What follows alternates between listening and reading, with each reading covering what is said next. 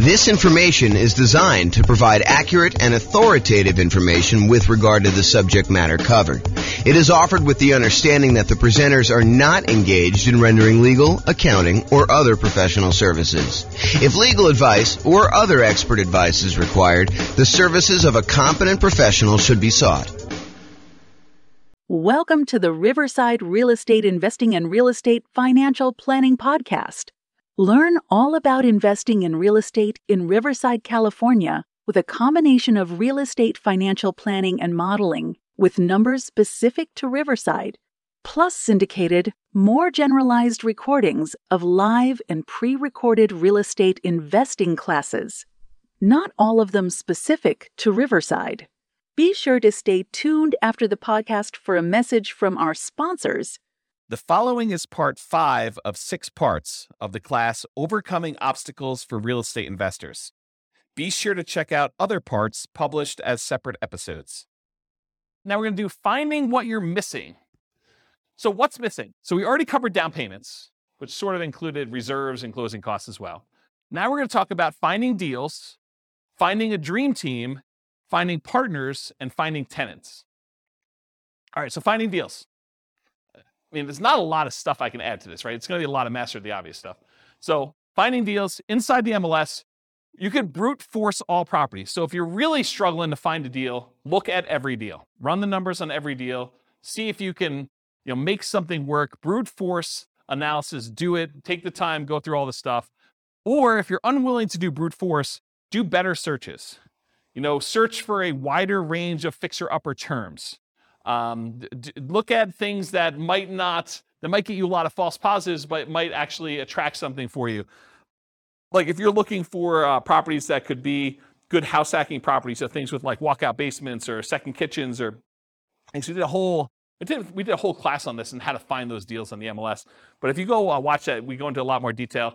But basically the idea is be more broad in your search so that you can then narrow it down if you're willing to do that. That's all the stuff inside the MLS. Market to find motivated sellers. So if you can't find what you need inside the MLS, be willing to spend money in order to find deals outside the MLS. Put out marketing, and we did a whole separate class on marketing to find motivated sellers, like 2 hours on that. So go watch that to find sellers instead of just deals in the MLS. Because the MLS is going to give you, in a lot of markets, it's going to cover about 90% or more of the properties that go up for sale in a year. But that still leaves 10% of properties that are being sold for sale by owner. And it might change a little bit from market to market, but that's about what the numbers are, about 90-10. And some markets, it's more than that. Some markets, a little bit less.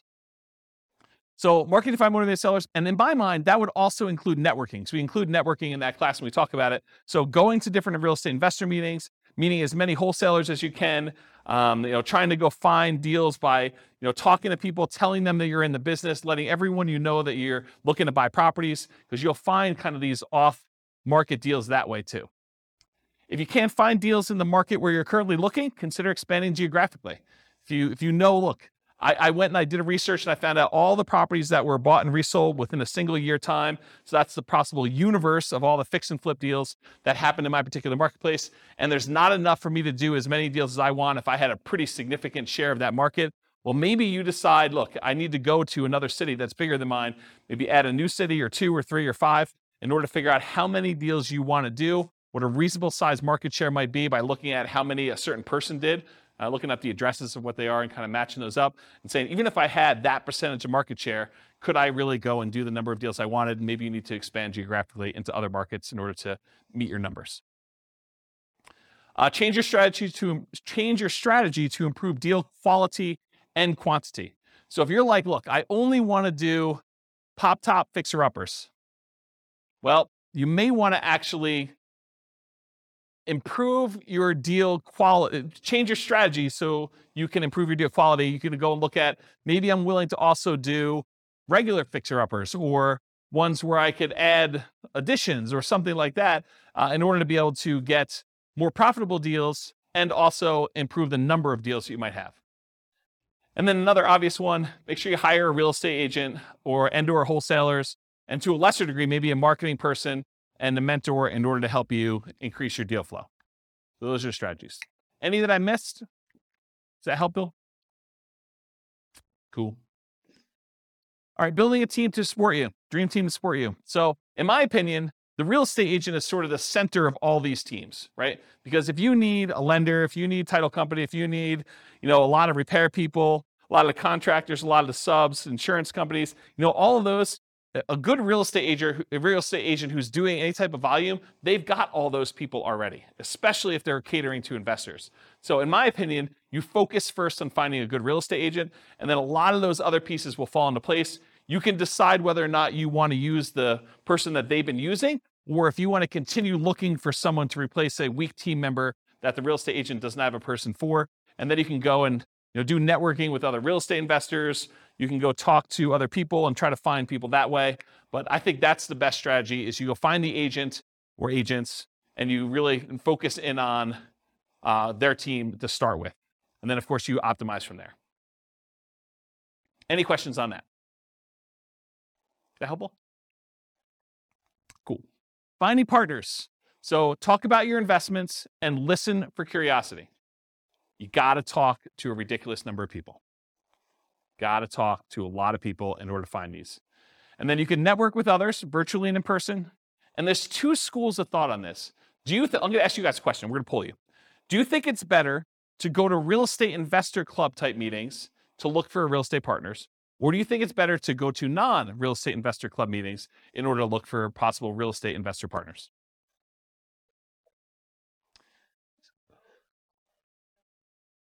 Yeah, so it's really not an either or, but I agree both is probably the best way to do it.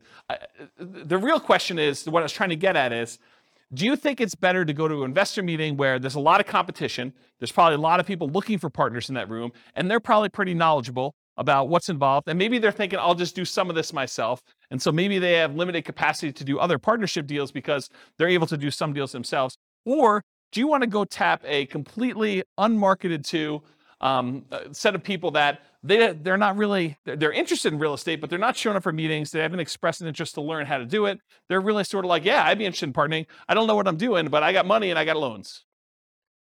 I don't know. In some ways, I think I'd rather have the second list. Right. Well, but it's, so Rachel says, if you could find the second list. And honestly, it's like everyone else, right? It's church. It's, business. It's like your work. It's like all the people you're doing. You just tell them about, my husband and I just went and we flipped this property. We did really great on it. And they're like, that sounds awesome. I wish I could do that. Well, you can, right? I mean, that's how you do it. You say, well, you can, come on over for dinner. We'll talk to you about doing this and maybe you can get involved in our next deal. Okay. But that's the idea. It reminds me, it's probably not exactly the same, but this reminds me of the story of the two shoe salesmen that go to the jungle, right? And they go to the jungle and one of them phones back to the shoe company, yo, send me home, no one has shoes, there's no opportunity here. And then the other guy calls back and says, this is amazing, no one has shoes yet, right? So I don't know, it's sort of like, which way do you want to do it? And then my final tip about finding partners is sort of a subtle kind of backdoor way. It's marketing to lenders from public record data that have made hard money or private loans. So someone who has loaned money on a real estate deal could be a source for you to partner with, or a source for money if you're looking for money partners. But if you go and you could pull up a list from public record of all the lenders that are not institutional lenders. You could try to find those, compile a list, and then mail them.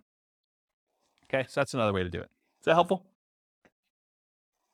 That was the tip of the night. There you go. So a lot of people writing that one down. Any questions on this? Cool. Finding tenants. All right, here's the easy button. Hire a professional property manager. That way you don't have to do it at all. If you're not going to do that, make sure you start 60 to 90 days in advance of the vacancy. That means that your lease must tell the tenant that's living there, you need to tell us 90 days in advance whether you're planning on renewing your lease, and then we're going to renew it at that point, or you're not going to renew your lease and you plan on moving out so that we can start marketing the property. Make sure that your lease allows you to start marketing the property. Make sure you check that you can do this in your marketplace, but make sure that you're allowed to market the property early and that you have the permission in the lease written out so that you can go show the property to prospective tenants while the other tenant is still living there. So unless you have multiple vacancies, realize you're really only looking for one tenant. So you're not trying to find 100 people, you're trying to find one. And not everyone is looking every day. So make sure you have reasonable expectations going into this, that if you put up an ad, you don't get like 50 calls on day one. That's not the end of the world. expect to spend money on marketing. I think a lot of folks, they've gotten a little bit spoiled in a lot of marketplaces where you put up an ad on like Craigslist or Zillow or something like that, and you get 15 phone calls, and you find your tenant within a week. Yeah, I mean, it doesn't always work that way. There are markets where it's softer, where you have a surplus of rentals, and it takes some time to market properties. And sometimes you may need to market it hard and do more than just put up an ad and hope that the phone rings and kind of field phone calls. So expect to spend some money on marketing, maximize the marketing you can do all the stuff you can on the web, do signs at the property, in the yard if you can, like all those different things. Network with other local investors to find out what's working locally. So usually after an investor has filled their properties, they're really open to sharing. While they have a property for rent, they may not be super open to sharing. But once that property is filled and they've got no vacancy, they're happy to tell you where they're marketing. As soon as you have a great offering, so make sure you're doing all the stuff that you should be doing to the property. You can't try to rent a piece of crap and then tell me that you can't find tenants.